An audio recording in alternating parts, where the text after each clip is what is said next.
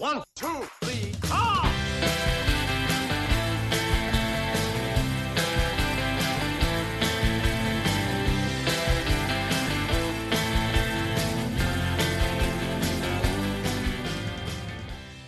I've been really trying, baby, trying to rank Beatles for so long.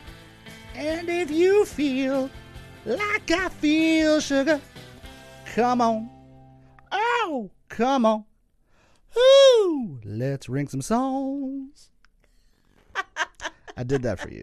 Thank you. I just composed that sensual moment for you. I love it. I was sitting here trying not to laugh the whole time because I didn't want to mess it up. But Well, that was brilliant. I hope you liked it. I loved it. Thank you. That was fantastic. Thank you. Hello, everybody. Welcome to episode number 30. Wow. 30 of Ranking the Beatles. Glad you're here. Our episode probably has some wrinkles now. Maybe a couple grays. Yep. It's not at liver spot length yet, but No, not quite yet. not yet. But we got some time. Plenty more episodes to go.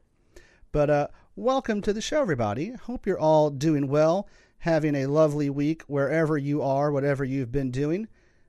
My name is Jonathan. Over here to my left, whatever side of the headphone she's in for you, that's whatever side she's on.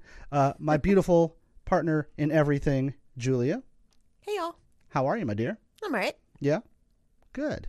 If this is your first time listening to our show, what we do here is at the start of quarantine last year, I made a list of 223 songs recorded and released by the Beatles, and then ordered them from least favorite to most favorite. And every week we discuss a new song with a different guest. And that's where we're at today, song number 187. And let's clarify that this is your least favorite to most favorite. Yes, I don't necessarily agree with you on everything. this is true. But that's okay. That We is have fun true. talking about it. That's true, we do. And we have a really exciting show for us this week. I am so excited for our guest today. I invited her because we've discussed recently how important it is to have different perspectives because that's how we grow and learn, right? Yeah, Kind of talked about that with some of the songs that we talked about last year. true. So when I saw that this song was coming up on the list, I told Jonathan that I really would love to discuss the song with another woman. And we brainstormed for a total of like 3 seconds before inviting our guest today. Diana Erickson is a co-host of what we think is one of the most interesting Beatles podcasts. Along with her co-hosts, Tali and Phoebe, she found a commonality in the fact that in their many years of nearly obsessive Beatles research, like some people I know, Me? all three were dissatisfied with how the Beatles story has been told since the band's breakup in 1970. They believe that many of the narratives around the Beatles story are predicated on faulty assumptions and post-breakup spin. They decided to channel their energy into creating well-researched, irreverent, nuanced, and emotionally intelligent analysis of the Beatles story. That's how Another Kind of Mind podcast was born. Yeah. And as someone who's done what I have to assume is a similar amount of obsession and reading and research, and reading the same stories over and over again, just told by different people, it's really been fantastic to hear new viewpoints and ideas and ways of thinking in this story where no one really actually knows what the hell went on aside from the 4 actual Beatles, but everyone seems to have an idea or their own side of the story. I think their podcast and the discussions that they're having are really reinventing the lens with which the Beatles are viewed, and that is paramount to keeping essentially a dead enterprise alive and moving. I mean, the Beatles are no longer an active unit, so how do you continually reinvent discussing the wheel at that point? Right. And I think what they're doing is really putting, new perspectives on things that are going to really move the needle of how we discuss that band going forward. So as a fan, I'm super appreciative to see, a whole new world discussed for this band. Yeah, and I remember the first time you played one of their podcasts for me, right after you had started listening to it. It was the first episode of the John Paul breakup series, and we were listening to it over breakfast, and I just kept turning to you wide-eyed, just like, wow, I never thought about it that way. That's amazing. Like, Like, so if you're not listening, you need to get on it. Yeah, get on that noise. So with that in mind, folks, it is our pleasure to introduce and welcome to our podcast, Diana Erickson. Diana, welcome to the podcast. How are you? I'm great, thank you. How are you? I'm good. How are you both? We're good. we're good. Same old, same old. Yeah, just dealing with life in our little bubble as we have been for the last year. How are you? How has the last 12 months of strangeness been for you? Well, it's been okay. I feel like my world has shrunk to Zoom pretty well. Like it's become very, very computer centric. But spent some good time with the family. It's fine. Done some good podcasting. Listened to some great podcasts. Yeah. Nice. So all things considered, especially compared to many people, it's been fine. Yeah, that's been one of the nice things about. I shouldn't say one of the nice things, but feeling like I have more time now and being able to dive into different podcasts. That's how I kind of stumbled upon Another Kind of Mind. Was excellent. When I guess about 2 or 3 months into lockdown, my work made us all take like some time off. So I spent a lot of time working on some projects in the backyard and went through like the entire Breakup series, like while working in the backyard. Like that was my consistent daily listening was that, and finding all these great podcasts that I hadn't found before, and kind of inspired what eventually led to us doing this. So, it's definitely the silver lining, if anything, was more podcasts in our lives. Yeah. Fantastic. And I love podcasts, and it seems like when you look at the content that's being created for TV right now or for Netflix, like I wish they were out there shooting, but it's really difficult for them. So like the best, I think most relevant content that's coming out right now is through podcasts, sure, because you can do it like this and you don't need to go and shoot. So we're able to create, I hope, interesting stuff. Yeah. But I have a question for you, Jonathan. So having gone deeply and intensively into the Breakup series, were you just intrigued, or did you get depressed listening to that much breakup talk? Well, it's always like it's always kind of a sad topic to discuss and to think about. Yeah. And it's also interesting because it was kind of coinciding with like a definite like sea change in my own musical career. So it was somewhat cathartic to listen to and to see like business interests intersecting with relationships and like correlating that with my own life felt really timely and like really interesting to me. So it was weird to kind of see, it was weird to have a chance to see my own self in the Beatles in a non-musical sense, because you can listen to a song and like relate to it, but it's hard to relate to like interband relationships sometimes, especially for a band like the Beatles. But to kind of see like, where management just, does everything they can to like divide and conquer, and seeing how like things splinter and finding that through line I thought was really interesting. So if anything, it was maybe a bit more therapeutic to listen to. I don't know if that seems kind of strange to say it out loud, but as I say that out loud, I'm like, that's really weird and dark and sad. Yeah, that's great though, because and anybody who's listening who has not listened to the Breakup series, I would like to say that I don't think it's depressing to listen to. I don't think so, because we try not to make it too serious, because it's a heavy topic. Yeah.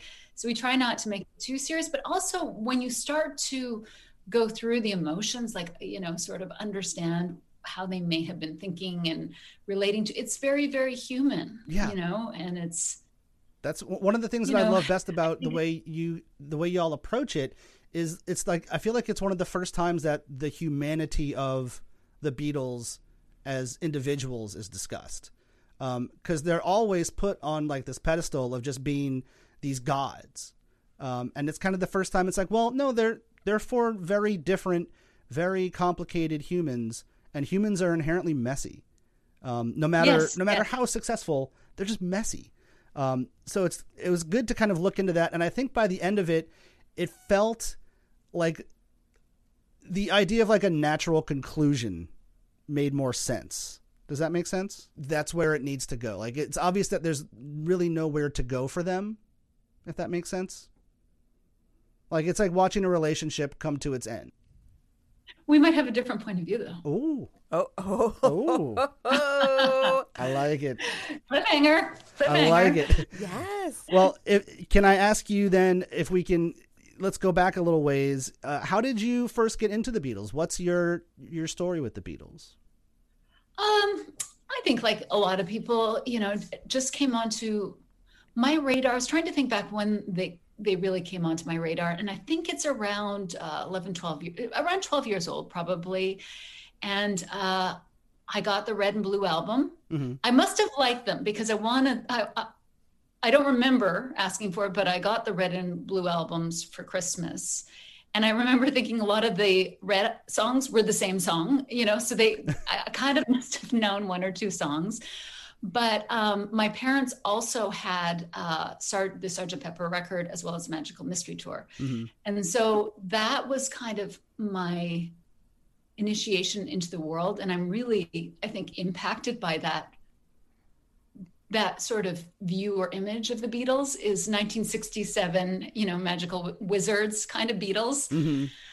And, I was listening to your intro, or I remember from your intro, you mentioned that you didn't really when was that I was into it? It was like late 80s, early 90s or something. And you made the point that you didn't really have anyone to talk about, or this was kind of your own thing, right? Mm-hmm. Am I saying that correctly? Yeah, correct. That's right. Well, it made me realize the same for me too. I mean, I don't think I talked to anybody about the Beatles, and I didn't have any friends that liked them. Mm-hmm. It was just me, and I have a younger brother, and so eventually I, hooked him as well. But it wasn't like a cultural thing where I could talk to my friends about them. So it really was something that was all my own and a passion right from the start. Yeah, same. And neither of my parents liked the Beatles at all. They used to always tell me to take the records off for God's sake. But that's so funny. Yeah. Were they like, was it like, we're a Stones house, get that Beatles crap out of here? Or were they just into something totally different? My mom was. She was like, I like the Stones. If you have to play one. I mean, I played a lot of Dylan and Beatles at the time. And I remember her yelling, just saying, take that off. So, put on some good music like the Stones. That's hilarious. That's I would imagine that like around 13 or so, like around that age, my parents, if I had put on the Beatles, they probably would have been like, thank God you're not listening to Nine Inch Nails for 5 minutes. Like, oh, please, more of this. We had someone on recently. I think it was James from the Oasis podcast last week, was saying that in the late 80s, early 90s, the Beatles as kind of a culturally relevant or weighted thing, like they just weren't really popular. Like it was well past their time. No, they weren't. And nobody really cared about it. And it was, I guess kind of, I think it's really around the time of the anthology and that hype of like looking back at things, where that kind of machine started churning and like bringing that entity, like bringing them back into the forefront and really making them kind of cool again. Which was cool for me because all of a sudden something that I liked was popular. Yeah. And like I didn't have that prior to that. So that was cool. Yeah, I had that same experience where when that came on, it was like, cool, well, everybody else is catching up now. Mm-hmm. But, it certainly, I was a huge fan before that, so yeah. But it was fun. I can remember going into like a classroom, I think it was 4th grade, and telling several friends about the Paul is dead theory and getting the blankest stares. Like they didn't get it. They didn't care. And they were just like, why are you wasting our, like, what are you talking about? Like, let's go play Transformers. This is stupid. And I had a 5th grade teacher named Mrs. Cobbs who used to lend me records that because she was a Beatles fan, and I wore a Beatles t-shirt on like T-shirt Friday, whatever day it was you could wear like a regular T-shirt. And so she would like bring me her records to like take home and borrow. So that was like the coolest thing. But then all of a sudden, like I was the kid whose friend was the teacher. Oh, So that was kind of weird. that's really cute. Yeah, I remember dressing up like a hippie and with a guitar and performing something to my class, inspired by the Beatles. But and nobody else was doing that. Yeah. I had one other hippie dippy friend. That was it. That's awesome. You guys are so brave. I was just like going with the flow. I'm like, 9 Inch Nails, Nirvana, all your grunge things. I'm into that. I'm good here. Doc Martens. Yep. Torn jeans. Look, I just bought myself another pair of Doc Martens. I'm living my best life. Well, they're very hot right now. They are. Like the 90s are back in such a big way, and Doc Martens are the shoe of the moment. I will have you know. See, I'm still cool. We have a niece who is 14. She lives in Chicago, and cool kid. And she recently asked if I would teach her to play guitar. So we're doing it over Zoom. And I was like, well, what kind of stuff do you want to learn? Like, give me the songs that you'd like to learn to play. And she sent me like Nirvana, My Bloody Valentine. What else was there? Oh, I can't remember. You read the list and Radiohead. Like she's like ensconced in the 90s completely. And I was like, you know what? If Gabriella knew me as a teen, she would think that I'm way cooler than she thinks I am now. Yeah. She'd be like, do you have all those shirts still? Right? Have those do you have posters? those vintage shirts? I might actually have some posters in my parents' attic. Nice. Well, Diana. You guys, sorry. Sorry. Go ahead. I mean, you could have a great conversation right now with her because, fandoms, they have fandoms have really exploded. So there's so many things you guys could probably chat about these days. Yeah. And it's the bummer is that she lives in Chicago, so we don't get to see her often, especially in the last year. And trying to like the very last thing that I think a 14-year-old wants to do right now is talk to their late 30s aunt and uncle. I think Nirvana, maybe if it weren't for guitar, I probably would not get a text message from her. But that's probably accurate. She's a cool kid, though. We're cool. very lucky, I think. Yeah, they're all cool. All their kids are cool. Yeah. So, Diana, how did Another Kind of Mind come about? Was there a particular straw that broke the camel's back for any of you? And you were just like, we need to do something different. Like, we gotta help these people out. There was probably multiple straws. Phoebe and I started a couple of years before we hooked up with Talia. We had started working on various projects. So, we actually created a lot of content and were working through a lot of different issues around the Beatles. And we just had fun chatting about the Beatles. And then,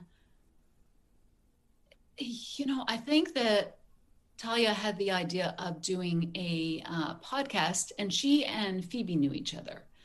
And so somehow the three of us got together and decided to do this. So it was Talia's original idea. And then, and then Phoebe came in and I came in and, we really, when you listen to the breakup series, it's quite funny to me when I listen and we say, stay, join us for a few episodes or whatever it is, it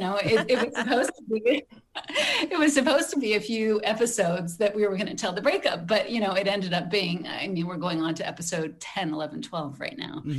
And it's interesting because when you're talking about the breakup, the goalpost continues to change because you realize that they really you can't really assign a date to it because they continue to have this relationship. So it just has gone. We do have an end date. Like we do know where we're ending our discussion on this particular topic. So we've got a few more that we're going to talk about. But so, we started this and it's been great fun. It's been incredible.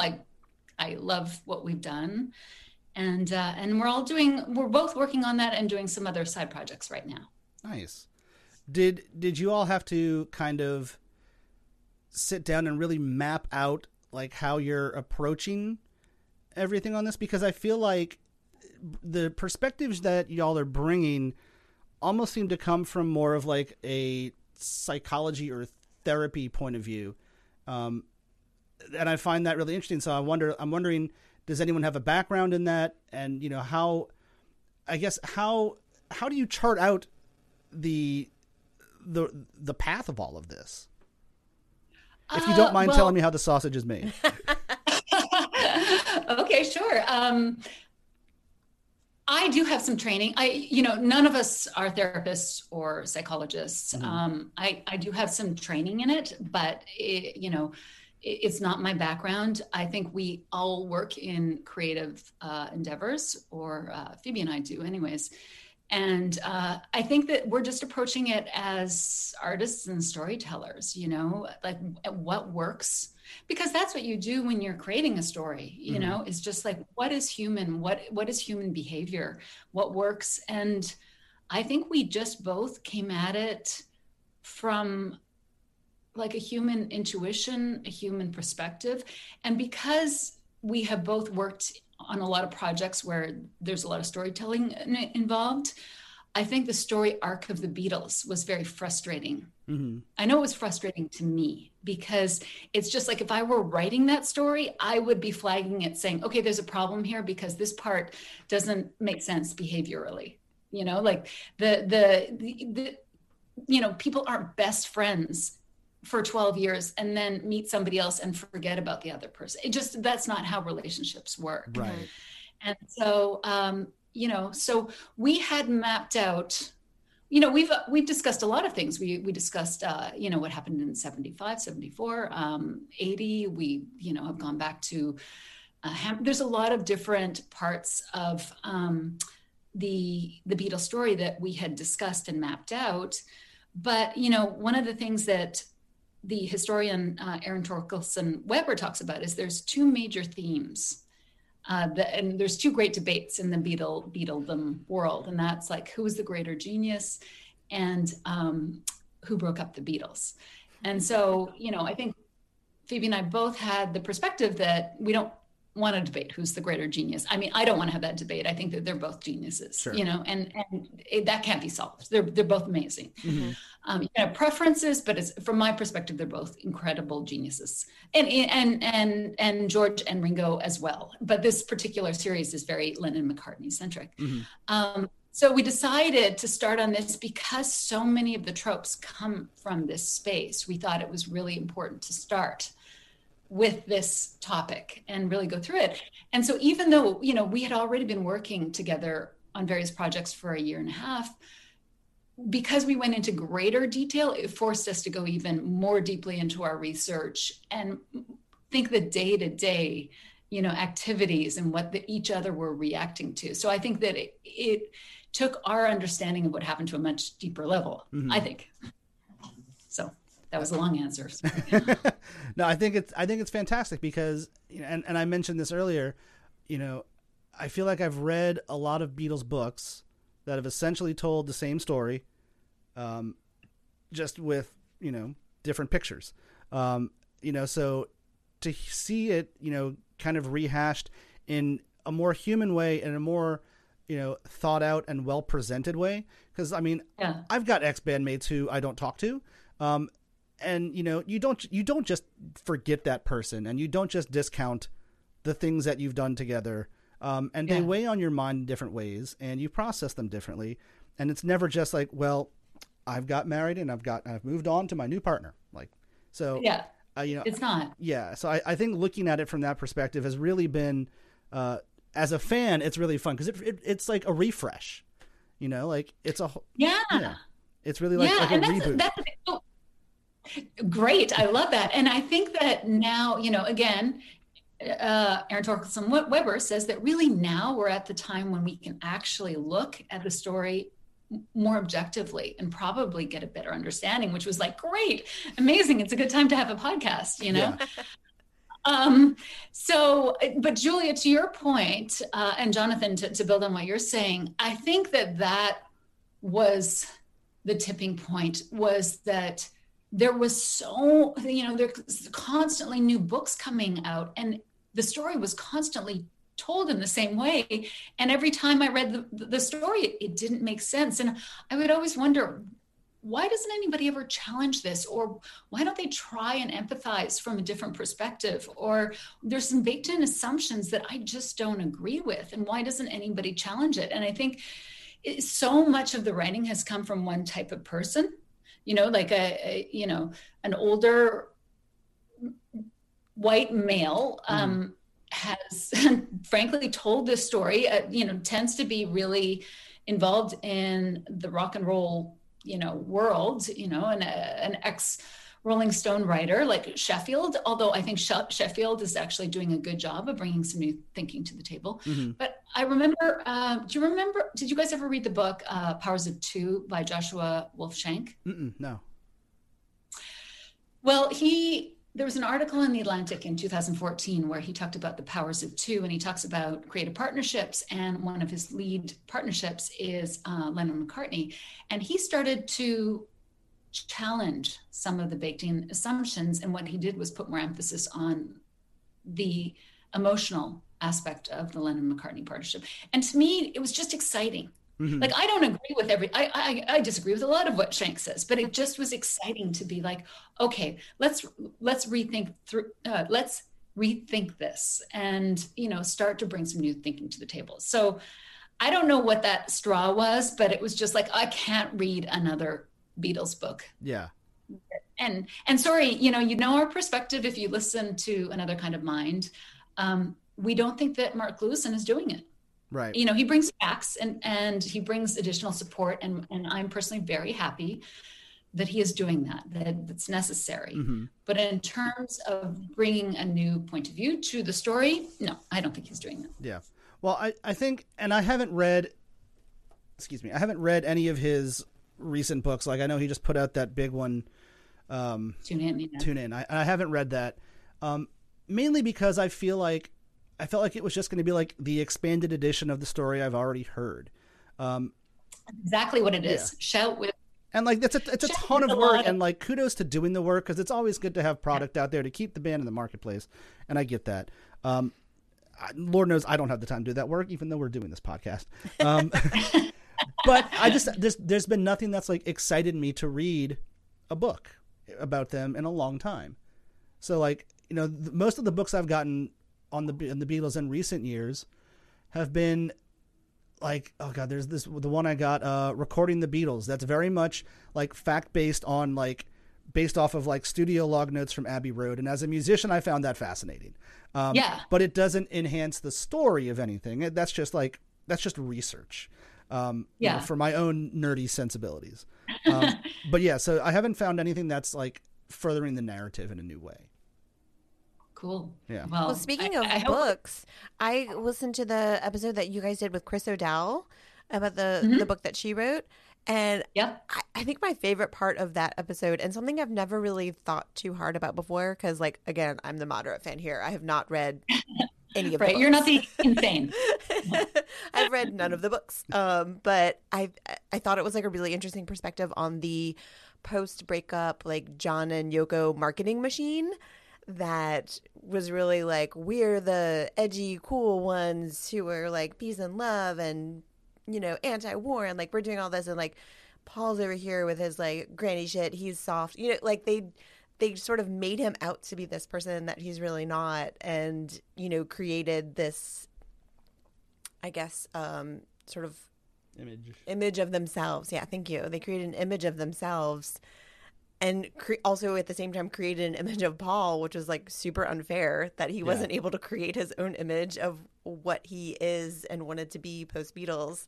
I was like, wow, I never really thought about that it was like really them. Yeah, because then you wonder like how much of Paul's creative process is spurred as reactionary, of like having to counter whatever John and Yoko were presenting him as. Yeah. Oh yeah. I mean, there are going to be more podcasts coming out from me about this particular subject. It's kind of tragic, actually. I mean, it's one of the greatest PR coups ever. They deposition Paul as the establishment, or position Paul as the establishment, while they position themselves as the true artist left, renegades. And, at the same time that Paul is making an album all on his own in a shack in Scotland, like how they managed to position him as the establishment, the mass, the not the shallow, not true artist is beyond me. And the rock press just bought it up at the time. They just, but as I will discuss in some upcoming episodes, Paul also left a vacuum by just not being willing. I think he doesn't like to give interviews as much as John and Yoko, but also, I think he was just wanted to go retrench in his art and didn't want to be out there selling his story. And I think Linda probably played into that too, because her perspective seems to be, like, who cares? We don't need to explain ourselves, which is super cool for their life. Right. But it certainly did not help their story. And it's a bit heartbreaking because I think Paul has been gaslit. Yeah. And depositioned or inappropriately depositioned to this day. And it's painful because he's a beautiful artist. And So. Well, again, I think you all are doing a absolute fantastic job. And I'm super excited to have you here on the show today, because I think our song that we're going to talk about today is a tricky conversation, and one that I think both have been kind of nervous about having since we started this list. And really, when I first did the ranking, my initial pass was just kind of like stream of conscious, like, I knew what my tops were, I knew what my bottoms were, and then I kind of just started going and filling in, like, what would I rather listen to less than this? What would I rather listen to less than this? I did a little bit of revision, but it was really all based on like gut instinct. And then as I reassessed it, like a good bit into the project, I kind of felt guilty about having Run for Your Life not at like 223 or 222, So I've kind of felt bad about that. And I've hemmed and hawed about, should I move it? Should I leave it be? I decided to keep it kind of true to the original spirit of the list and leave it where it is. But still I think we can have a really good discussion about it, because I think there's a lot of layers to the onion to peel. So with that in mind, let's end the episode. Stay tuned for part 2. But with that in mind, let's go ahead and rank our song for this week. Are we ready? Yes. Ready. Awesome. All right, coming in at number 187 is Run for Your Life.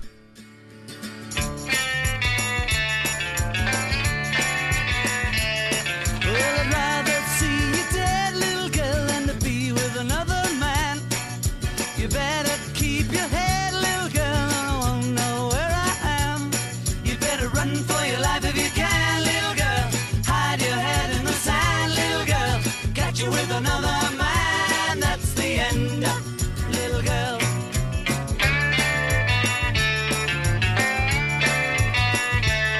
Well, you know that I'm a wicked guy, and I was born with a jealous mind, and I can't spend my whole life trying just to make it toe the line. You better run for your life if you can, little girl.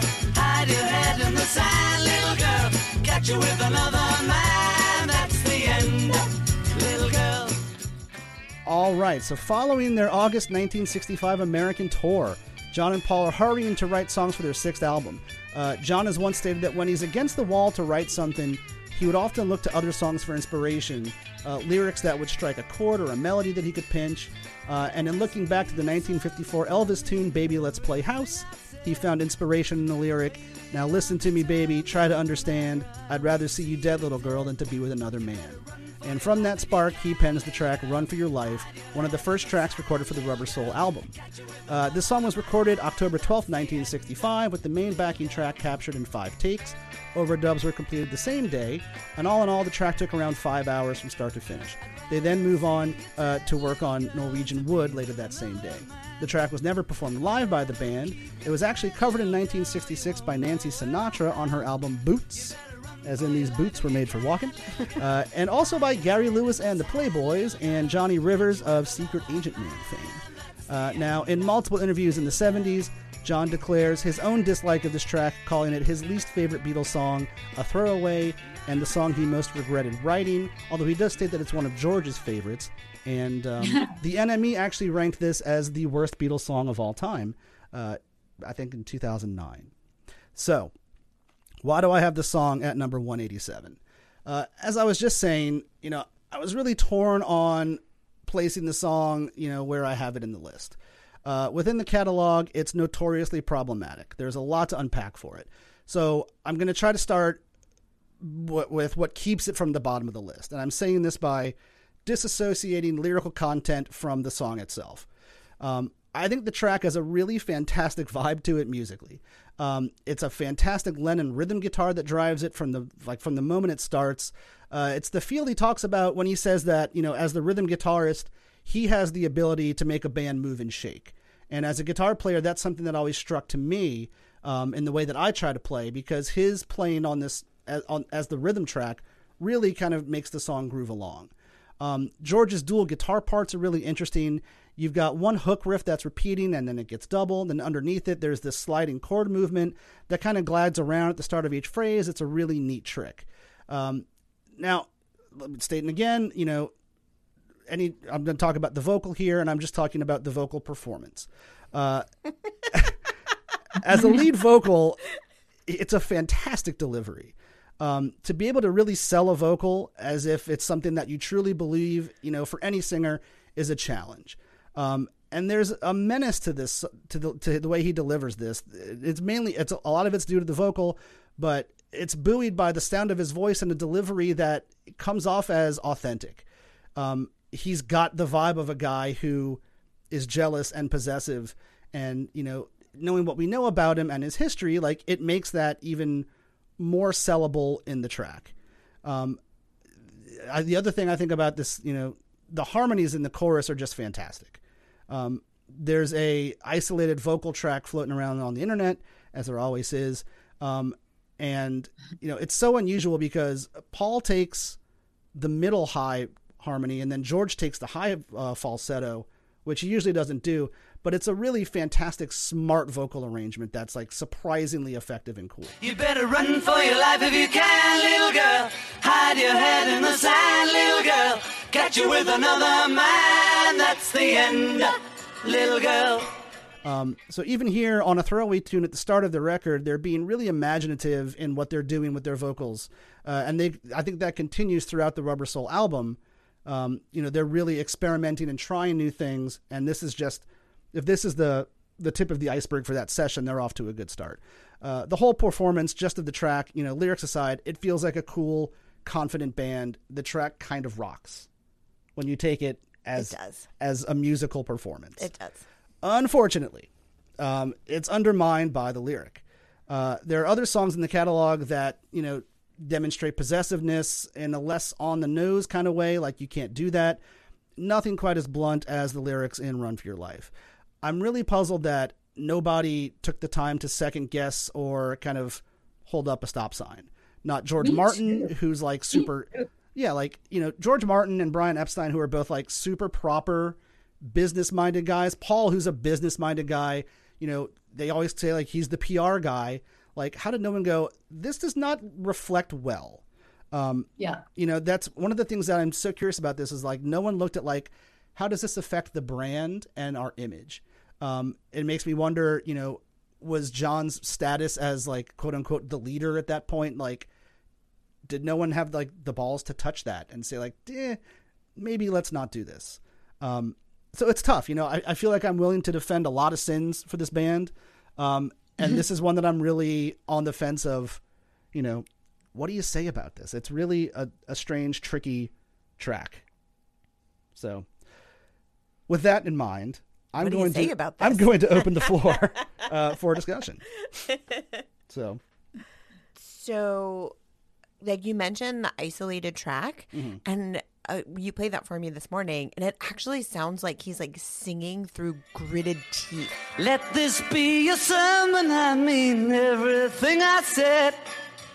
Baby, I'm determined and I'd rather see you dead. He's just oh, and it's it almost makes it like more intense. Yeah. Yeah. Like he kind of means it. Yeah. Do you really mean Oh, he this? means it. Yeah. It's like, wow. Like, cause it, when you layer everything on top of each other, it's hard to pull that stuff out. But when you listen to that isolated track, I'm like, oh, he sounds like he's like gnashing his teeth, and he's like, "Ugh." I'm like, okay, well, that's interesting. That's kind of intense. I also think it's really funny that this track and Norwegian Wood were recorded in the same day. He's basically like, you can't date anyone else, but I'm also going to record this song the same day where I talk about dating someone else. So And then burn down their house. right. The little elements seep in. Yeah. She made me sleep in the bath. Okay. Yeah, I can see the connection Maybe there. he had back problems and he was really unhappy about sleeping in the bathtub. I don't know. I just thought that was like a really funny connection between the two songs recorded on the same day. Of like, well, okay. Yeah.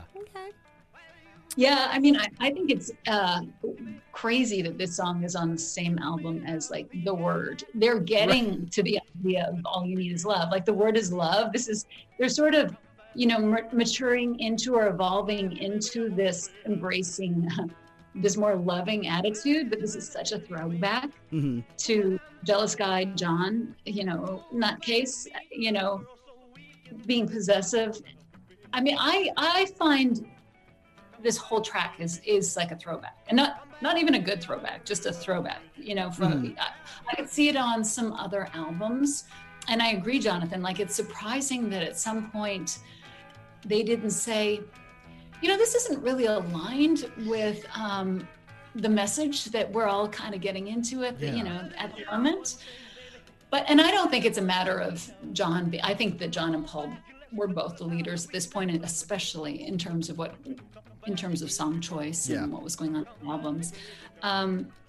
I think it just reflects their own lack of consciousness or insensitivity, and the fact that they all knew it was coming from an Elvis song. Like I have to assume that that's why George was always able to like it, was because it was coming.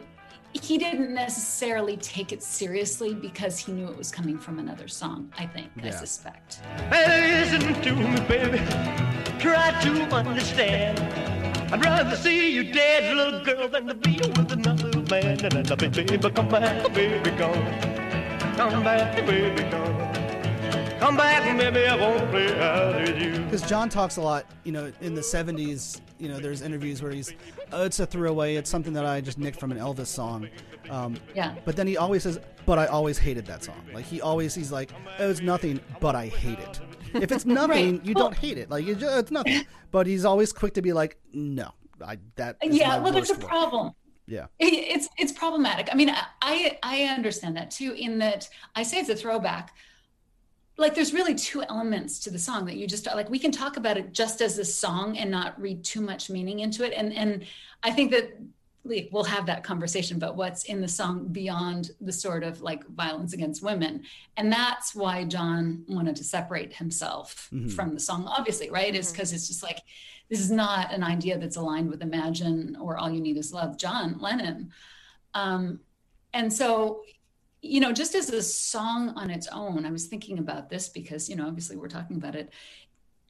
I don't love it as a song. I think it's fine. Like if it's on, I kind of enjoy it and get into the groove, like fine, it's good. There's nothing, I don't dislike it. I just kind of like don't especially love it. Just musically, I feel like it's missing a little bit of something special, like doesn't have that, for example, No Reply, which I actually think is a really interesting contrast to this song lyrically and musically, in that in No Reply, it's the protagonist who says, I almost died, that's a better way to articulate it, John, is that you almost died when you see them, you see your beloved with somebody else. But also that has, it has the middle eight there where Paul comes in and he brings in this like crazy shot of adrenaline to the song with his That really high harmony is harmony. amazing. Yeah. Yeah, and that's what I miss a little bit, like a high point in this song. Just like something to really make it special. I think it all works together. It's fine. It's a groove. But it's not like, I don't think I've ever chosen to go and listen to this song just for musical reasons, Right. because part of me can ignore the lyrics because I'm somebody who listens to the sound of a song first anyways. You know, I like the sound, I like the music, and then I pay attention to the lyrics, unless it's a very lyric driven song. So if I can sort of just ignore the specific meaning of the lyrics, then I can enjoy the song to a certain extent. I just don't love it. But then the lyrics, you know, part of me thinks this is a song, so he's got some poetic license, and that this is a fantasy. It's like Maxwell Silverhammer. You know, I have to assume that Paul is not actually suggesting it's good to go and kill people. You know, like it's based on a metaphor. And so, you know, again, I will give it some poetic license. But I think the problem with this song is that it kind of normalizes saying this kind of thing, you know, violence against women. Like if we just keep it in, it's acceptable, that it normalizes it. And I think today we just know that that's just not appropriate, Right. you know? So I think that's why an NME or John would just say, no, it's, you know, I'm putting it at the bottom of the list just because it's not promoting a positive message, right? Yeah. Yeah. And I kind of sit with you with I mean, this is a songs- whole bigger discussion about fantasy versus reality in the song. Right. Songs in general. And it's tough because, I mean, they're so good at hiding truth within fantasy. Yeah. And they're also really good at hiding like sometimes troubling subject matter in a really peppy song. Like we were talking about that this morning. It's getting better, and you said that one Then he goes lyric. to the bridge. I used to be cruel to my woman. Oh, yeah. I used to be cruel to my woman. I beat her and kept her apart from the things that she loved. Yeah. And I was like, wait, Yeah. is that really in that song? Yeah. I was like, that was on like a national commercial, I don't know, like 10, 15 years ago. Like, and I had to look up what it was. It was like Philips TVs, like their new flat screen TVs. Getting better all the time. Well, they didn't go to the bridge. I mean, Right, exactly. But I'm like, man, I really need to listen to lyrics better. Like, Yeah. No, I've been thinking about that song the whole time in connection to this one, because if we're going to turn our back and say, well, you know what, this is not appropriate, you know, this should be buried because of the lyrics. And I'm not judging anybody liking this song right now. I'm just saying that I would not advise anybody to remake this song. right. This is like the one no one's covering. but there were so many No, covers. and that's a good thing. Were there? Nobody Didn't you should, say people covered it? No. Oh, well, in the 60s. I mean now. Oh, I mean okay. now. Yeah. But so many people covered it. I was like, wait, how many people covered this? But I'm curious to Yeah, listen to no. the Nancy Sinatra version, because then you've got gender reversal. Well, I'd rather see you dead, little boy, than to see you with another girl. You'd better keep your head, little boy, or you won't last in my world. You better run for your life if you can, little boy. Hide your head in the sand, little boy. Catch you with another girl. That's the end, little boy. Basically, this is the story. If you don't take it too seriously, this is a story of an unhinged, crazy, jealous person, you know, that is just communicating that, you know, that they can't stand to see their beloved with even the thought of them being with somebody. So, Right. you know, that's a theme that I'd love to actually just pick up on in a second. But just in terms of like getting better, I thought about that a lot in relation to this song, because it's like, okay, this song, I would say this would be at the bottom of my list. If I had to choose, this would be the bottom of my list just for the violence against women. But getting better does also have, you know, mentions, you know, beat her. I used to. I mean, there is the benefit in that song in that he's saying he used to and has evolved. So that is the one thing to praise. But I was thinking, if Paul McCartney said, I'm going to go back and replace that lyric, I mean, I wouldn't like him to be doing that with any Beatles song, but that's the one that I thought if he blocked that out or replaced that lyric, I think it would be for the better of the song. Yeah.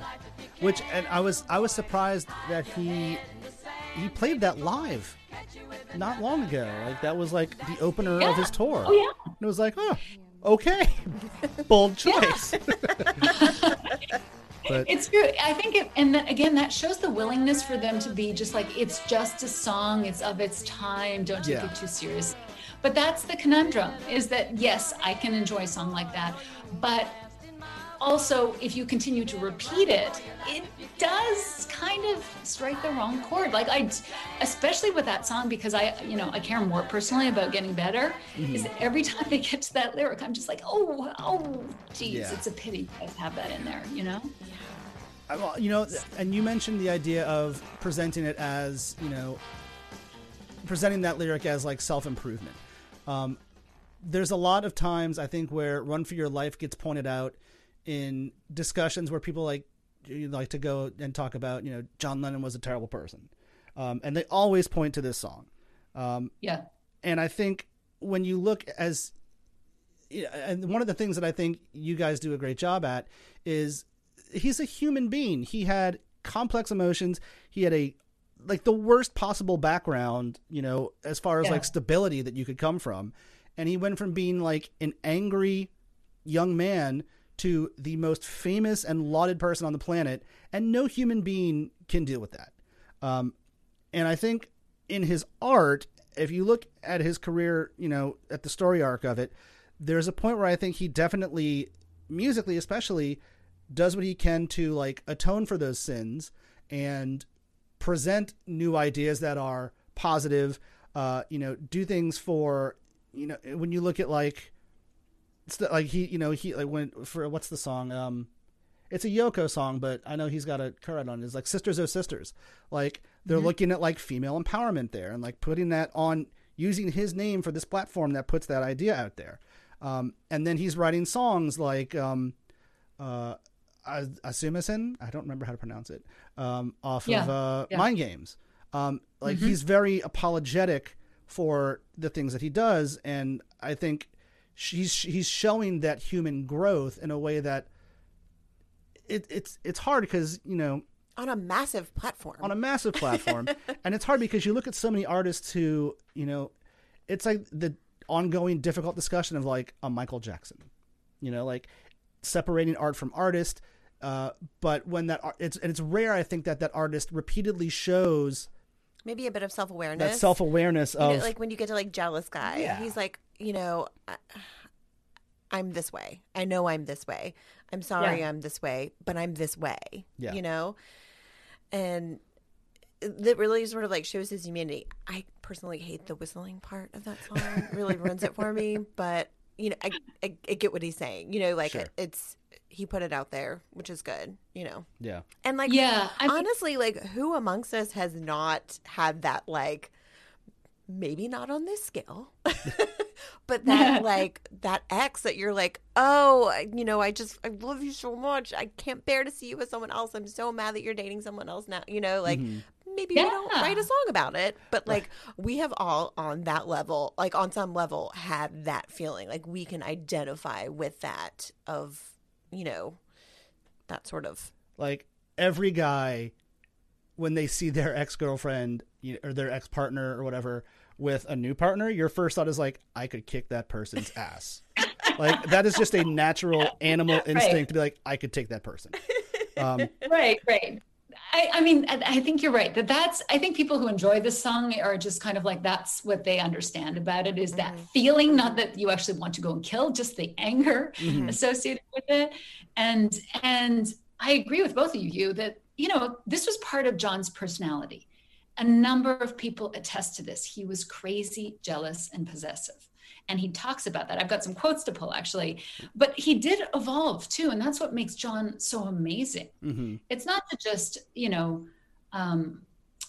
sort of absolve him of everything, but he did grow. Like he did choose to grow, and he did actually flag these issues himself. He's the guy that wrote Jealous Guy and said, I'm just a jealous guy. How many among us actually will flag our major weaknesses and then talk about them, so publicly? And so if we can just separate this, because again, if it were me, I would bury this song at this point, or retire it. I mean, if people love it and they want to listen to it on the album, then great. You know, it's a historical document, but Sure.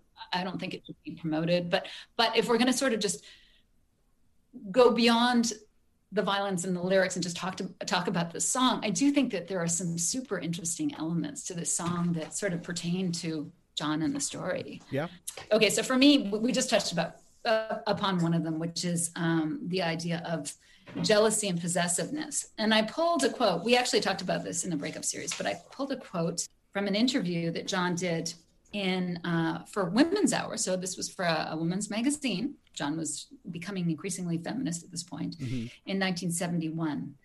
And he says here, okay, so the interviewer says to John, and they're having a conversation about love, and the interviewer says, do you think that a new attitude towards love and relationships, would it be fair to say that we're getting away from the property concept of relationships?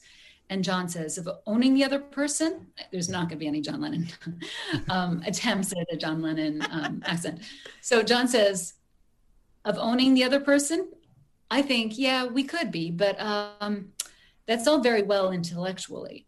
But when you actually are in love with somebody, you tend to be jealous and want to own them, possess them 100%, which I do. And then Yoko says, yes, it's real life, all that. And I do it too. And then John says, but intellectually, before that, I thought, right, I mean, owning a person is rubbish, but I love Yoko. I want to possess her completely. I don't want to stifle her, you know? And Yoko laughs. And then he says, and that's the danger. It's that you want to possess them to death, but that's a personal problem of mine. And then they continue talking about this. And then at the end of the interview, John says, it's after the beginning when it cools down a bit, not cools down, whatever the word is, you know, that you can allow each other to breathe. And Yoko says, yes, when you relax a bit, you know, and John says, but at first you tend to strangle each other, I think.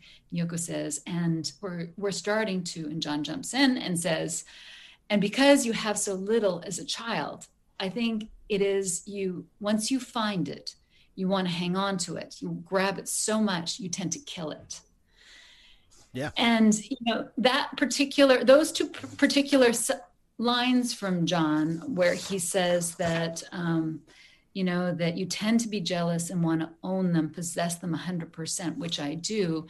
And then he flags it and says, that's a personal problem of mine. And then later says that, you know, you have so little as a child. I think it's once you find it, you want to hang on to it. You grab it so much, you tend to kill it. Mm-hmm. I mean, those are so instructive to why John is this way, beyond being a typical guy who just is jealous. Mm-hmm. Yeah. You know, when he sees his significant other, you know, it so dates back to his childhood. Yeah.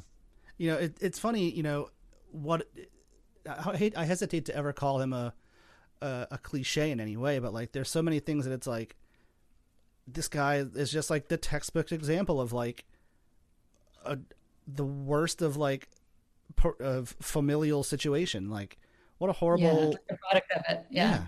He's exactly the product of that kind of, you know, unfortunate upbringing.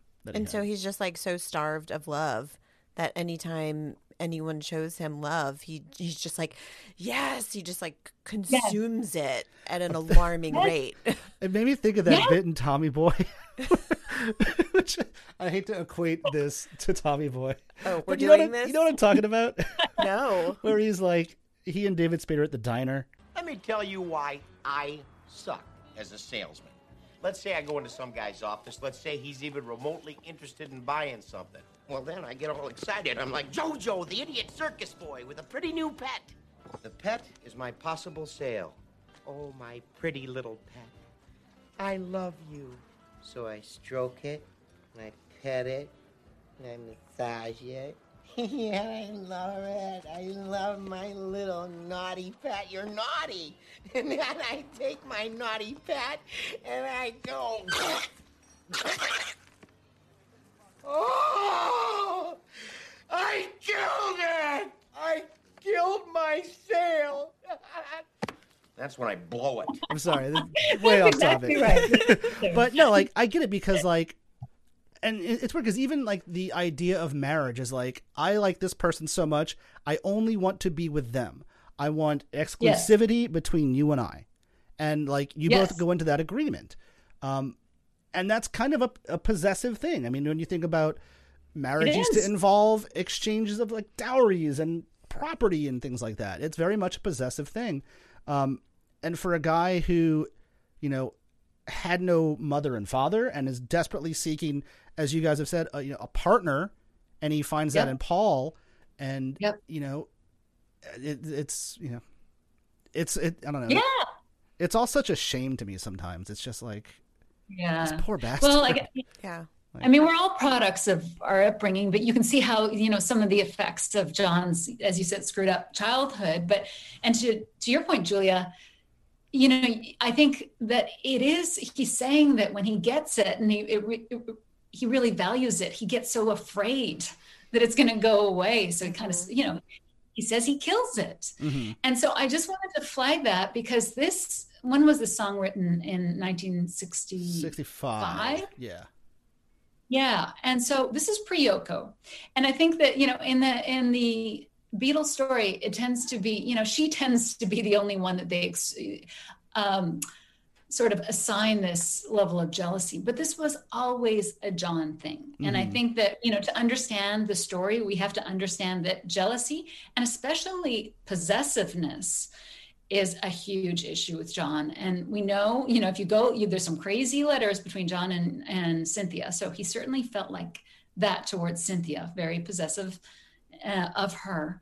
But I also think that it should be applied to Lennon and McCartney too, because that is a fusion of names. And I don't think that it's ever considered that John would have been equally possessive of Paul, you know, in their partnership.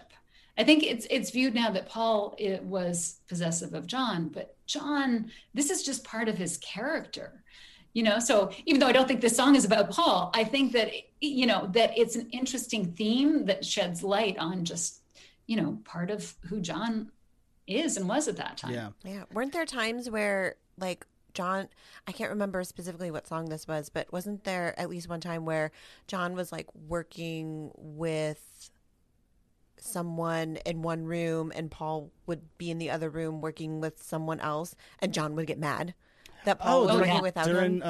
Why don't we do it in the road? Yeah. And it's like, but you were in the room working with someone else. He was with George in the room. Yeah. But you're mad at, like, he's just doing the same thing that you're doing. Like, why are you mad? Right.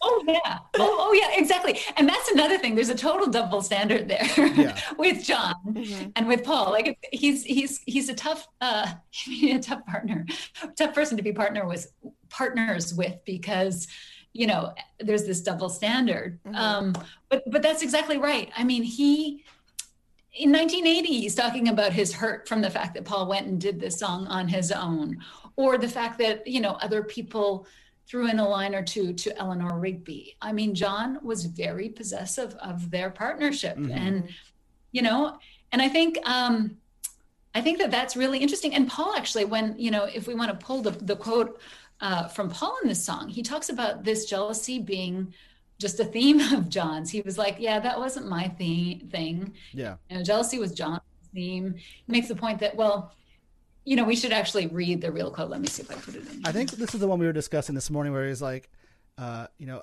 it was never my thing. I had an open relationship. And it's like, oh, wow. Right. Paul, in your own mind, I think. You had an open relationship. That's a different area for discussion. I'm not entirely sure Jane Asher would have agreed with that, but yes, he felt like he had an open relationship, but it wasn't one of the idea that he wanted to possess somebody and own them and they were his. He's just saying it's not so much his issues, even though I do think that Paul was extremely possessive and protective of Lennon and McCartney. I just think that this is, you know, something that I wanted to flag as an issue that would have governed their partnership. Yeah. And if you look if you correlate along the timeline of like, as Paul, you know, equalizes with John in terms of like quality of composition, you know, conceptual, like leadership, you know, as I guess as John's leader idea becomes less and less real, and it's more like I guess I hesitate to say like Paul's rise to anything. Yes. But as he asserts himself more and becomes, writes Yesterday, and all of a sudden it's like, well, it's not just the leader, like these two guys, all of a sudden, like John realizes that Paul has the ability, I think, to be independent. And I think that's maybe where John's attitude to certain things, like starting to call out, well, that's Paul's granny shit. Well, you don't say that about like your best friend and partner. Like you don't just deride it like in, any chance you get, but all of a sudden when that partner could leave at any time and be fine on their own, that's when I think, like he says, I love it so much that I kill it. That's when he starts to kill that relationship a little bit. Yes, I totally agree. And I mean, I'm gonna just push back a little bit on the quality. I think the quality of Paul's work was as good from the beginning of it. I shouldn't have said quality. I didn't mean it in that sense. Yeah, maybe quantity and sort of, so that's a different debate. But I do take your point that Paul is, coming to the forefront. And I think John always recognized how good Paul was. So I don't, but I think that using Yesterday as an example is really important. I think Yesterday's a really important song in their relationship. And if you look at the 70s, John mentions Yesterday a lot in songs. It's very meaningful to him because I think that scared him.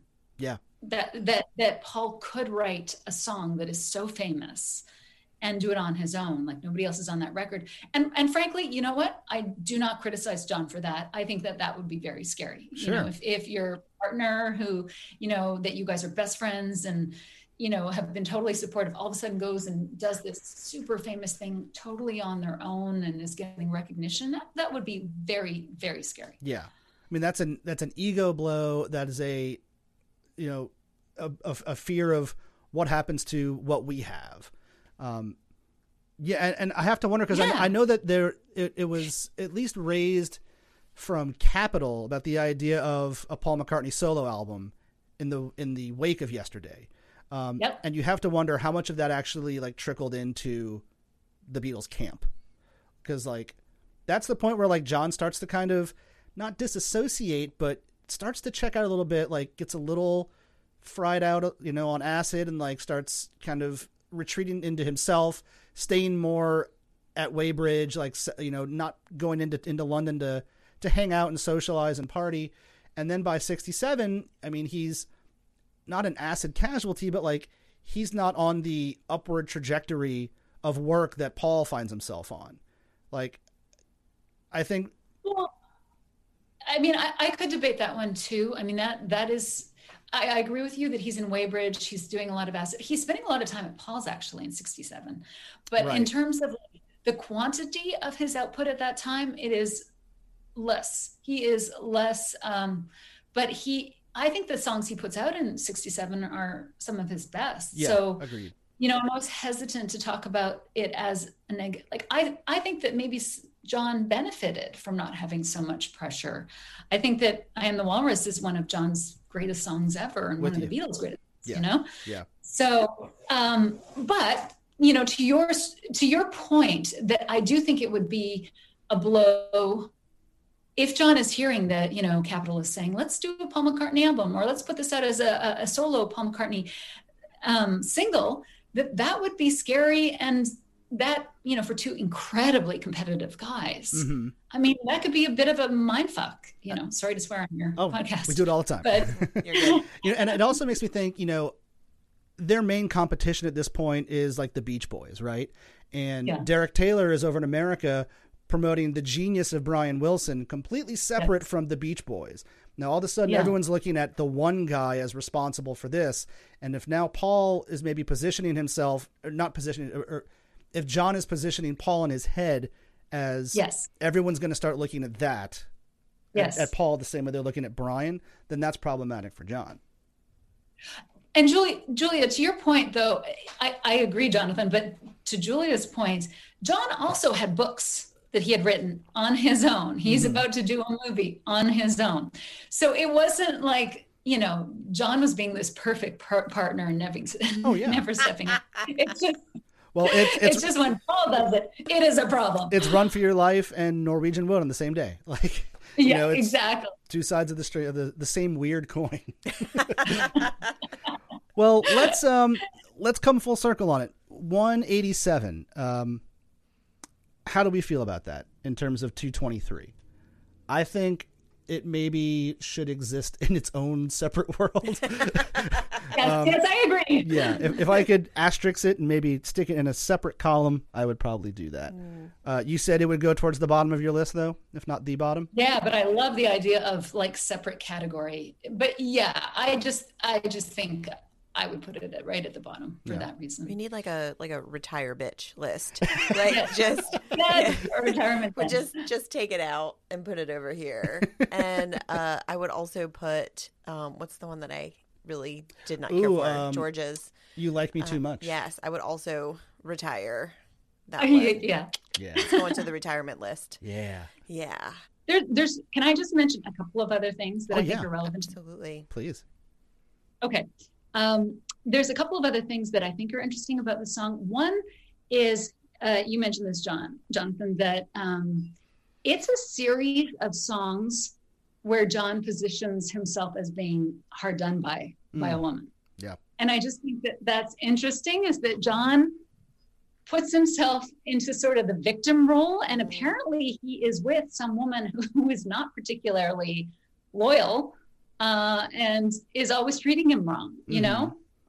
Like, which, I mean, that's almost more autobiographical, and just, masking it by switching the names, I mean, it makes you wonder how much of that is more confessional and just hiding it behind switching the roles. You mean that he's the one that's running around, and yet he really, well, explain what you're saying. So like he talks about Norwegian Wood being a way of wanting to tell Cynthia about him having affairs, but hiding it behind kind of a story. So when he writes about being on the negative end of someone else that's running around, maybe that's his way of documenting what he's actually doing, but from the perspective of Cynthia or his partner. The victim, for lack of other word. Yeah. I could also be reading way too much into that. Well, no, I mean, that's a perspective I hadn't thought of, which is perfectly true, that he is empathizing and sort of getting how angry she would be if she knew, because he is legit running around at this point, I personally think that John channels his own emotions more often than not, but that could be an interesting read, and I'll have to give some thought to that. But I also think it's John's tendency, no matter what the situation is, to feel like the victim and the one that is wronged. Yeah. You know what I mean? Yeah. And again, to this is to your point, that he can be running around with 100 girls, but if Cynthia looks at the guy, right, that he is the wronged party here. Yep. Yeah. You see that, huh?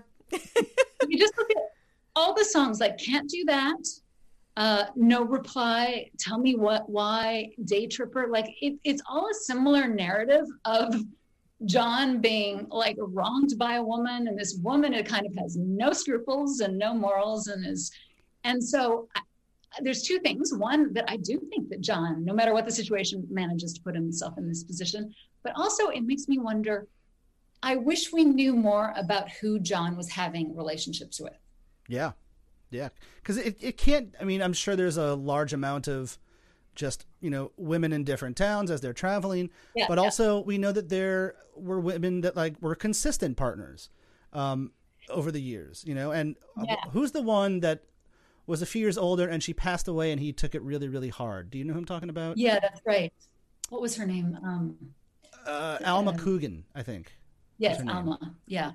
Well, I mean, she's been suggested as, somebody that he was having a relationship with. So that's fair. I just think that these songs inspire a lot of emotion in John. And certainly I think he would have been very possessive of Cynthia. Even after they got divorced, he wrote a song where he was like remembering about that time Cynthia was looking at a cowboy or something like that in India. So like his jealousy has no bounds in some ways. But I also think that she was staying at home. She wasn't really going out without him. So I have to assume these are based on, short-term relationships that he's having or other relationships that he's having. And it just is always weird to me when you're reading these stories that nobody stops to ask, who's really exciting this much emotion in John? You know, I wish there was a little bit more digging into who was he really emotionally tied to at that point, you know? Yeah, that would be interesting. I haven't really thought about that because, you know, as a songwriter, when you're writing songs that are based in fiction, I think it's really hard to continually create new negative emotion to write about. Especially maybe that's just that may well just be me. But I couldn't imagine writing that many songs about a partner doing me wrong. That is true. You're very tenderhearted. You do not have that like jealous guy thing. I mean, I'm sure that you, as most people, you felt that feeling before. Sure. But it's not a large part of you. Yeah. Like that's not like a big thing for you. Yeah. I don't think. I could be wrong. Yeah. I'm not privy to your songwriting process, but well, you know, they talk about like songs being like work songs and things that they just like do this churn them out for whatever they need it for. You have to feel like even just the remote seed of an idea has to be based in a truth. I think so. Yeah. I mean, that's a good point. That even though this was lifted from an Elvis song, I think that there was an element that John was like, "Yep, I'm going to use that because as a jumping off point, because there's something in that I can connect. You have to relate to something." Yeah. And the rest of that song is not like that line. The rest of the song is like very campy. That the rest of the Elvis song, is like super campy. And then that one is like, whoa, that's kind of left field, buddy. Like, where did that come? And it's interesting that he like pulled that one line, you know, that's called like Mississippi Justice. Like that's what he was like. Ooh, this is what I like. Yeah. This one right here. Yes. I'm gonna write a whole song about that. Like, okay. Yeah. I totally agree with you about that one line. It's like, okay, I'm enjoying this song, and then just like, wow, okay, where did that come from? You can go to college, you can drive a Cadillac, but I will kill you. Wait, what? Whoa, dude. Come on. Yeah, that was intense. Damn-y. Intense.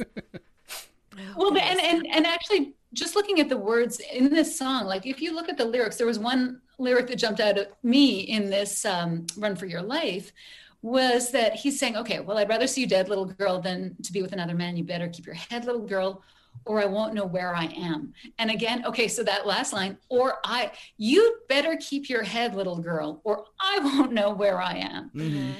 And so it's like John's putting all the responsibility on the other person You're to making behave me properly, do this.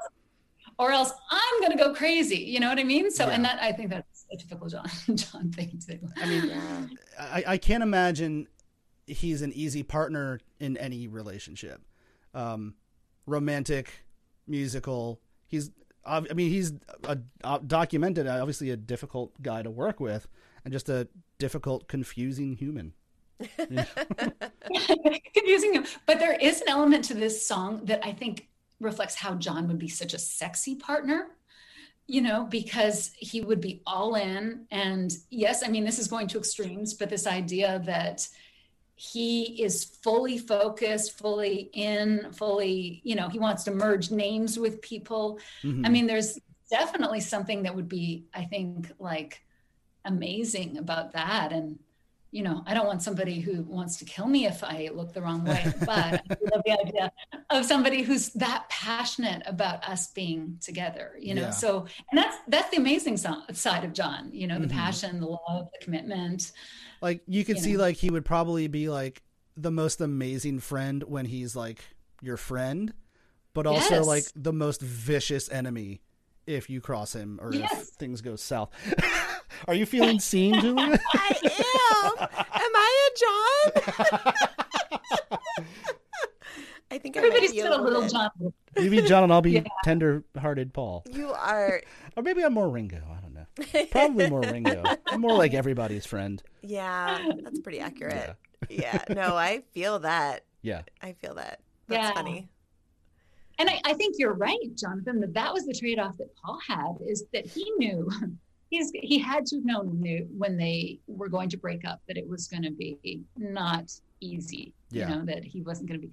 But that's the upside of being with John. Like you must feel like so powerful, so loved, so seen with John. And so, you know, some of the moments that he talks about that they had, you know, like real, like deep, like heartfelt, emotional moments. Like when he talks about him or like recants him in a story, like they're really intense, and they're moments that I don't know that I've had with like my closest friends. Yes. And it's like, wow, that's Yes. like, that's a true like life partner, you know, in whatever way it may be. And I love the fact that you're saying that, because I do think in some ways they are humans and they are a typical creative partnership, but in some ways their bond, I think, was so much deeper and really intimate for men at that time, or even now. You know, like people who observed them said they were the closest people that, you know, they've ever seen. And you know, people just said, even, I think it was Eric Idle that talked about his relationship with George being like, he was like, it was like being in a relationship. But I think that that's how the Beatles interacted, that they were very intimate with each other. And so this whole idea of, you know, possessiveness and jealousy and, you know, I again, not that this song is about them, but I do think that this reflects who John is partly, you know. Yeah, he's just one of those people that feels intensely about everything. Exactly. And sometimes it's really good. Sometimes it's extreme bliss and love, and it's amazing, and it's all consuming and passionate and wonderful. But if you get the other side of that coin, fucking look out. Like, run for your life. Well, run for your life. I mean, and that's what you get. That's what you get on Imagine. You get Jealous Guy at the same time that you get How Do You Sleep, which are both ostensibly about Paul. Yeah. You know, Paul says that Jealous Guy was written, that John told him Jealous Guy was written about him. And everybody knows that How Do You Sleep was written about Paul. And I think that that's why Paul's able to deal with John, is he understands that John just has big emotions, you know, but he's all in. Yeah. And like, you have to be an even keeled kind of chill guy to like be the yin to that yang, you know, to make that partnership work, you know? Right. Well, I think John in Glenn Remember says that Paul is much more balanced than him, which I think he was. I also think Paul is way, way crazier and way more emotional than he ever lets on. Like, you know, John actually says that Paul is fairly obsessive too. So I do think that may be underplayed, but certainly between the two of them, yes, he is the balanced one, you know? I think he has a better idea of, like, I hate to say internalizing, because that always manifests itself, not always, but it can manifest itself in bad ways. But I think he's able to keep himself in check maybe better than John can. I completely agree. Yeah. I completely agree. He has better control. He keeps himself in check. I unfortunately think he does internalize stuff. Yeah. In a way that John doesn't. Like, John just reacts and, you know, sort of goes over the top and then he moves on. Whereas I think potentially, you know, this is reading into Paul's psychology, he might keep it in and never, you know, and have repeatedly deal with things, which is a problem for him. Well, you know, and oh my God, we are John and Paul. I think y'all mentioned this in an episode. You know, I think about if you consider like the Plastic Ono Band record. Where John is just, it's raw. There's like Mother, like the end of Mother is maybe the most like guttural kind of screaming that a person can do. And then you don't really get that from Paul, but when you do get it is like on My Dark Hour, the Steve Miller song that he plays drums on the day that they were supposed to sign the Alan Klein agreement. And everybody walks out and he runs into Steve Miller, plays drums on the song and does the chorus with him. And it's a massive slamming drum performance from him. But his vocal on there is really kind of nuts. Like the way he screams that chorus, like that's a pissed off scream. That's not like just going for like the old, you know, Little Richard scream. Like that is a pissed off scream. And it's rare that you get that kind of performance from him.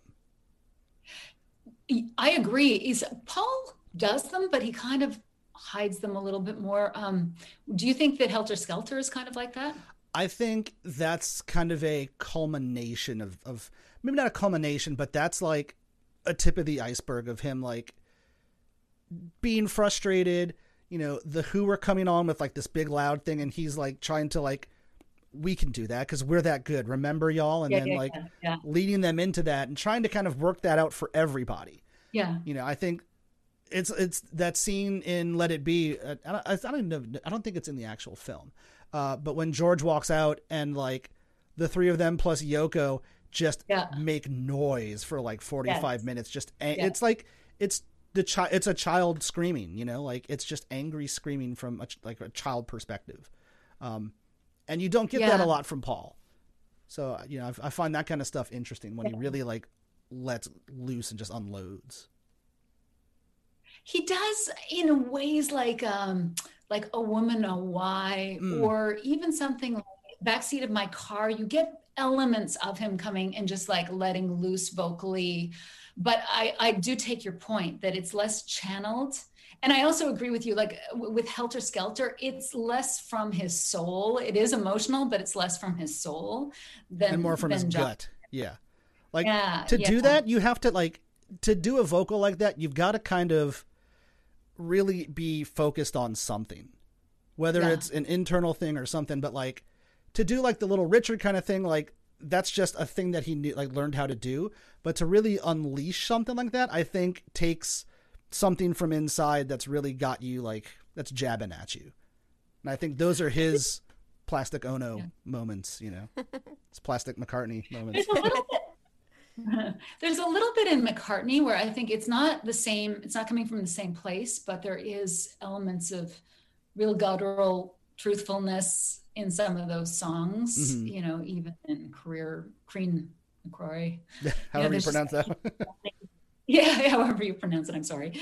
I do take your point. Although I think that would be a good challenge to sort of look at where do we feel like there was real, honest, authentic emotion poured into a Paul song in that same kind of way. Yeah. John does more often, but I think it does come out in Paul songs. Yeah. Oh, one other thing that Paul says in his write-up, that he equates it weirdly, the Run for Your Life, he equates that with John running, and that being a John theme, running for his life. And I thought that was really interesting. You know, like Ray Connolly, who I've talked to, has said that, you know, he called his book A Restless Life. And it's just this idea that John is always running, you know, to the next thing. He's always looking for the next thing. Yeah. So part of it, like you said, is maybe just him channeling his own, you know, need to run for his life. I do think that this idea of him channeling his own, this is his own life, these are his own feelings, is important too, you know? Yeah. This is somebody who's running for his life in some ways. Man, this is a fascinating conversation, and I really this has been awesome. Thank you for having this conversation with us. This has been a lot of fun. Oh, thank you. Super. I did want to ask you, you know, as I mentioned to our guests earlier in the show, and we've mentioned it throughout the show, you co-host a fantastic podcast called Another Kind of Mind. What's been one of the bigger challenges that you found in putting this podcast together? I guess I'm wondering more like from a perspective of like, I don't want to say, I guess what's the biggest challenge in like reapproaching topics that have been tread so many times, like from a completely different perspective? Like what kind of challenges does that present you? The toughest thing for me has been to put aside what I thought I knew. Super hard. You know, that it's like having read so many books and spent so many years thinking and talking and, you know, reading about the Beatles and listening to the Beatles, that there was a very dominant story. So stepping away from that lens and just looking at the events from a more objective perspective was incredibly hard. Yeah. And again, even looking at like, you know, an author that people like a lot, like Doggett, Peter Doggett, you know, I hear a lot of people say, oh, this is a great story. And then when you start to look at how he tells the story, you don't realize how much editorializing people do until I'm cross-referencing 10 books on the same subject and see all of their take on it. So, and then there's pushback. That's the other thing, is that such pushback. Everybody's just like, come on, no, we know that story. And it's a lot of us being like, okay, but let's just put that aside, because I think that's people's natural inclination. Like, No, I know this story, you know. Mhm. Yeah. Yeah, that makes sense. People, I have been amazed with people's ability. Like a lot of people, their willingness and openness to be like, okay, I like that story, but I'm willing to entertain something new. Like I'm really astounded by the willingness that I've seen from people. Yeah. I think that's why I'm sort of glad that I don't know. Like, I haven't read the books. I don't know the stories. Yeah. So it's probably easier for me to like absorb these and sort of talk through them and entertain new Yes. ideas and like talk it through and like, well, maybe it's this or, you know, like it's fascinating to me because I'm learning so much as we go through this process. Yeah. Like, I was able to reference John being mad about Paul recording things That's by himself. right. Yeah. Look at you. I'm I'm learning so proud things. of you. So proud of you. But Julia, I do wonder, like, you know, I had some of my friends listen and they're like, I'm totally confused by your podcast. Sometimes I think it requires some knowledge. I don't know if it does or it doesn't. You know, I think that, please go ahead. I think a little base knowledge. Like I have like a basic, just things that I've absorbed over time from Jonathan. You know, the whole like, oh yeah, we're going to bring up the Beatles. You know, like everyone knows that, and like, everyone makes the joke, and you know that sort of thing. So it's really nice. And Jonathan's for a long time has said like that's bullshit. These guys were sort of egomaniacs and destroyed themselves. Yeah. Like that's the very basic version. Yeah. So I'm like, yeah, it's not the woman. Yeah, I don't know anything about this. But it's so I think like a little base knowledge is good so that, you know, when you guys do flip the script, it's like, oh, okay, I see where you're going with this and I can see how that could be true. That's very interesting. Yeah. Great. Have there been any like big sea changes in how you view anything in particular related to the band? Like through your own research? Oh yeah, for me, absolutely. You know, I always thought that there was this incredible bond. I think everybody, well, I won't speak for everybody, but I think a lot of people are really attracted to the friendship, partnership, story, relationship between Lennon and McCartney. Mm-hmm. And so I always loved that and was attracted to that. But now that we've delved into it, the good news is it's even more amazing than I thought it was and deeper than I thought it was. And I think the thing that I have concluded is that it never ended. That's sort of the biggest issue for me is that, you know, in the traditional telling of the story, John seems to check out at some point in 68. And I do not believe that. That's probably the biggest, most important insight that we have is that this wasn't about one person losing interest or checking out. This is about reactivity in games and egos and need for attention and approval, all that kind of human stuff. That's all this was. Yeah. And even in the 70s, they are continuing a different form of partnership and relationship is what I believe. Mm-hmm. So, and I think that Paul, we always said this too, I think that Paul is not understood for the artist that he has. And I think that people underrepresent what a formidable talent and how strong he was within the Beatles. And that's kind of, I think, forgotten about in this story. And that's not to say that John wasn't equally strong.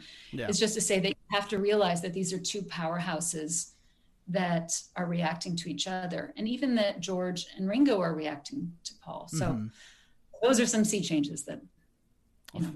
Yeah. And they're like reacting to each other sort of as, I mean, they were kind of kids when this all started and just like thrown into this absolutely bonkers world that none of us have any experience with, you know, and trying to navigate that, their relationship with the world, their relationship with each other, business, personal lives, relationships, romantic relationships. Yeah, I mean, it's like all like, I mean, it's hard enough sometimes just to like to do our life. And we're not famous. to think that when they broke up, George was 27? Is that? It's insane. Like, what was I doing with my life at 27? What was anyone doing with their life at 27? What had you accomplished? This man had accomplished everything at 27. Exactly. Like, who lives He's that had life? the biggest life possible by 27. Yeah. It's insane. Yeah. Wow. Insane. How stupid were we at 25? I mean, just idiots. Yeah. Oh, that's a great point, Julia. That is a great point. Like we are applying like that. And actually a professional musician I know, a friend of mine said that he's like, they had so much pressure on them. They're moving so fast. You know, they're not thinking, they're just reacting emotionally, you know, like we're applying so much like depth to what they're thinking. And I think underneath a lot of the dynamics we're talking about are true, but they're not thinking them through. They're just reacting. And it's interesting because Paul tells the story about, you know, being lucky that when his mom died, he met John, and when Linda died, he met Heather. And it's kind of a sad story that he's telling, but he's talking about how, you know, somebody really important to him died, and another person that's really important to him came into his life, and you can see how tied his mother and John are. Not that he sees them in the same way, just in that there's like some kind of bond, a void that gets filled. Yeah. And then John, when he is talking to Janov, John's father talks about the fact that that John is ranting about Julia and Alf and Mimi and Paul, you know, like they all get, he actually says the Beatles, but the son remembers that he was talking about Paul. And so Paul gets lumped into the family there. So you can see how, you know, deeply woven they are into each other's lives and hearts and everything like that, you know. Gosh, just to get super deep for a second. Well, it's so fun to have y'all take us into this new realm of thinking for this story that I think we all are so invested in as fans. You know, I really am super appreciative of the work that y'all are doing with the show. So. Oh, well, thank you. And I'm super appreciative of the work you guys are doing too. I think it's fantastic. I don't always agree with the ratings. I will remind you that Paul just listed The Long and Winding Road as one of his greatest songs. I saw that. Yeah. I would have to agree, but this is a personal thing, right? So no, it's funny because you mentioned as we were emailing about this, it was like, not a big Paul fan, are you? And we get that all the time, and it's so funny because I feel like I'm a huge Paul fan. Yeah, like we have a poster of Paul in our bedroom, which sounds really odd and like teenage, but we got like okay, that's legit. That's legit. Like we got a poster that he was selling on tour, and like it's a really nice print. So we framed it. He's and sent very small in the poster. Yeah. It's like lots of, you know, space, and then like he's very like at a piano, right? Yeah. And it worked with the color scheme. He features in Paul with shirt off or anything. So. It's him on a beach, shirtless. He features in like every room in our house. We're huge Paul fans. Yeah. I'm waiting my chance to have my Paul shawl made. Like massive Paul fan. Shawl. The Paul shawl. I just want to wrap myself in Paul. Aww. Well, we are wrapping ourselves in a lot of Paul over the next 4 years. So. That's true. Yeah. Well, before we let you go, do you have time for some rapid fire questions? Let's do them. Awesome. I've got time. All right. I'll go with favorites. You go with least favorites. Okay. Oh, God. Favorite Beatles song? Oh, I can't answer that. No, I can't answer that. I've got a whole Beatles podcast. Ranking is a very guy thing. I am just going to play the woman card here. Yes. And say fair enough. She rejects your question. I reject the premise. I'm taking over. Do you have a least favorite? No. I can honestly say, Jonathan, I was talking to somebody, I was like, you know how many times I've ranked songs or movies with my friends, with my girlfriends? And I was like, oh yeah, that would be 0 times. Right. Well, yes, it's not a typical female thing to do. I hate to stereotype, and maybe it is these days for the kids, but certainly not for me. Well, anytime I can learn something new about the opposite sex, I will gladly take that lesson. Then I will jump to this one question then. Do you have a favorite memory associated with the Beatles, whether with a song or a album or just something that is the Beatles were present in a favorite memory for you?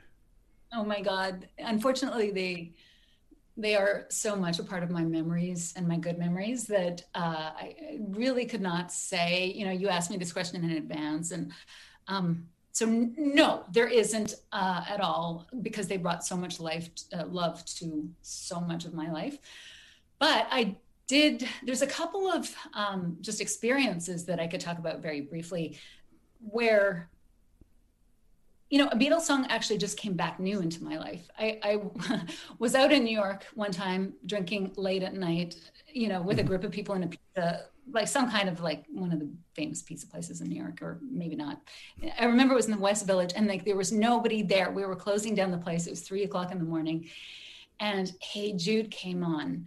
And it was funny because, I grew up with Hey Jude and like, when there was dances when we were 12 or whatever, it was just like so ubiquitous that I had stopped ever thinking about the song. Like, it just was like, yeah, it's Hey Jude, whatever. And I was probably quite drunk, and maybe one or two people in this pizza place while the song was playing. And it just made me hear it anew. Mm-hmm. And I was just like, oh my God, this song is incredible. Like, it's just like I almost got to experience it again, just how amazing the song was. Mm-hmm. And so that was one time in New York where it's unfortunate because some of Paul's really big songs and the Beatles' big songs are so ubiquitous that we stop hearing them. Yeah. But that was just like, it gave me renewed love for that particular song, like just the bliss that is, the second half of the song. Mm-hmm. And then one time, similarly, I was standing on a platform waiting for the subway, and there was a guitarist playing, and he was playing a very jazz version. And I was like, what is this song? And he played 2 in a row, actually. He played, and I was like, these are so beautiful. And it's crazy. Like, why can't I place this? And this was at a point where I wasn't deeply into the Beatles. And he was playing And I Love Her and Junk. And both of those melodies were just so beautiful. And again, taken out of context, it made me realize how incredible they are, that it isn't just the Beatles. It's just like, these are just sort of these incredible songs. And one more, that I have in my renewed fandom in the past 5 years and fallen in love with is If I Fell, which is, which is a real top song for me too. It is really nice to like, in doing this podcast, I feel like I have reapproached songs that I maybe hadn't listened to in a long time and gotten a new appreciation for. Free as a Bird was one that I really hadn't listened to in a long time. And as I started working on this, I put it on, and even though it's a very different thing, like, and it's kind of it's another thing that maybe should exist in like a separate category, Yeah. But man, it's just beautiful. Like, what they did on that track, I think is fantastic. Are there things that I would do differently from a production standpoint? Sure. But I think it came out as best as well as I could have hoped it did. It's one of those things I was like, I forgot how much I liked this song. This is a really great tune. Yeah, and you probably were looking at it with your expectations were so great probably when it first came out. You know what I mean? Yeah. Versus actually just looking at it right now. In retrospect, I love that song. I especially love Real Love. Yeah. I think that's an incredible song. Yeah. And it's funny because reapproaching Free as a Bird made me go, well, I should go back to Real Love too. Yeah. These came out great. Like for what they are, for bearing the weight of what they have to be. I think they're fantastic. Like, beautiful songs. I'll gladly add them to the catalog. So okay, good. Well, Diana, where can our listeners check out Another Kind of Mind? Well, everywhere that you can get Spotify or Apple. All your podcast places. Yeah, all your usual podcast places. We're on Twitter. I think it's ACOM Podcast. I should have written these down because I never know. We have a Facebook page. And as I said, we are doing some other side projects. While we are also doing ACOM or Another Kind of Mind, we are also doing some other side projects, including other podcasts. Fun. So you're going to see some more stuff coming from us individually. Wonderful. Are you guys going to be sharing your side podcast from the Another Kind of Mind socials? Yeah. Oh, perfect. Yeah, okay. Just so we don't miss. Yes. That would be very sad. And I'm very excited for new episodes coming. I can't wait. Oh yeah, they are coming. We are sorry it's taken so long. We are working on them. We recorded 3 at once, which was a problem. We got so into the story that we recorded a ton. And we absolutely love the ending. And so that's sort of what's delaying it, is we are fixing up the beginning, but we're really, really happy with them. So I hope people like them too. Do you have a, so we will get them out. Is there a time frame for when they're coming? I think we're hoping that we'll get them out in the next, so again, there's 2, maybe 3. Mm-hmm. I think we're hoping we'll get them out in the next 6 weeks. Awesome. Fantastic. Can't wait. Yeah. Wonderful. Yeah. Well, we will. And let us know what you think. Of course. And also, you all have a fantastic discussion group on Facebook. Like, separate from your Facebook page, the discussion page is like a whole deeper level of conversation, and I think that's super fun. So everybody check all that out. Hit that subscribe button on that podcast because it is fantastic. Well, Diana, thank you so much for doing this with us. It has been an absolute joy to get to chat with you today. I'm glad we were able to connect finally. Yes, thank you so much for coming on. I really, woman to woman, I appreciate you being here because I think it's just nice to have like a different perspective rather than just, a couple dudes talking about a song. And the men seem to tend to be a little dismissive of things that sometimes women find a bit more concerning. So it was nice to like explore the obvious and then also the not so obvious, everything around the possibilities of them as people, and how they interact with the world was so fun. So great. I learned a lot. I thought about a lot, and I'm going to walk away from this thinking about it more. Excellent. Me too, actually. I must say that this has made me give a lot of thought to this song, and it's been really great chatting with you. So well, thank you very much. Well, I hope we can do it again soon. We've got 3 more years of shows if you want to come back on. Excellent. Cool. Wonderful. I'm going to find one to champion. Yes. Well, have a great afternoon. I'll talk to you soon.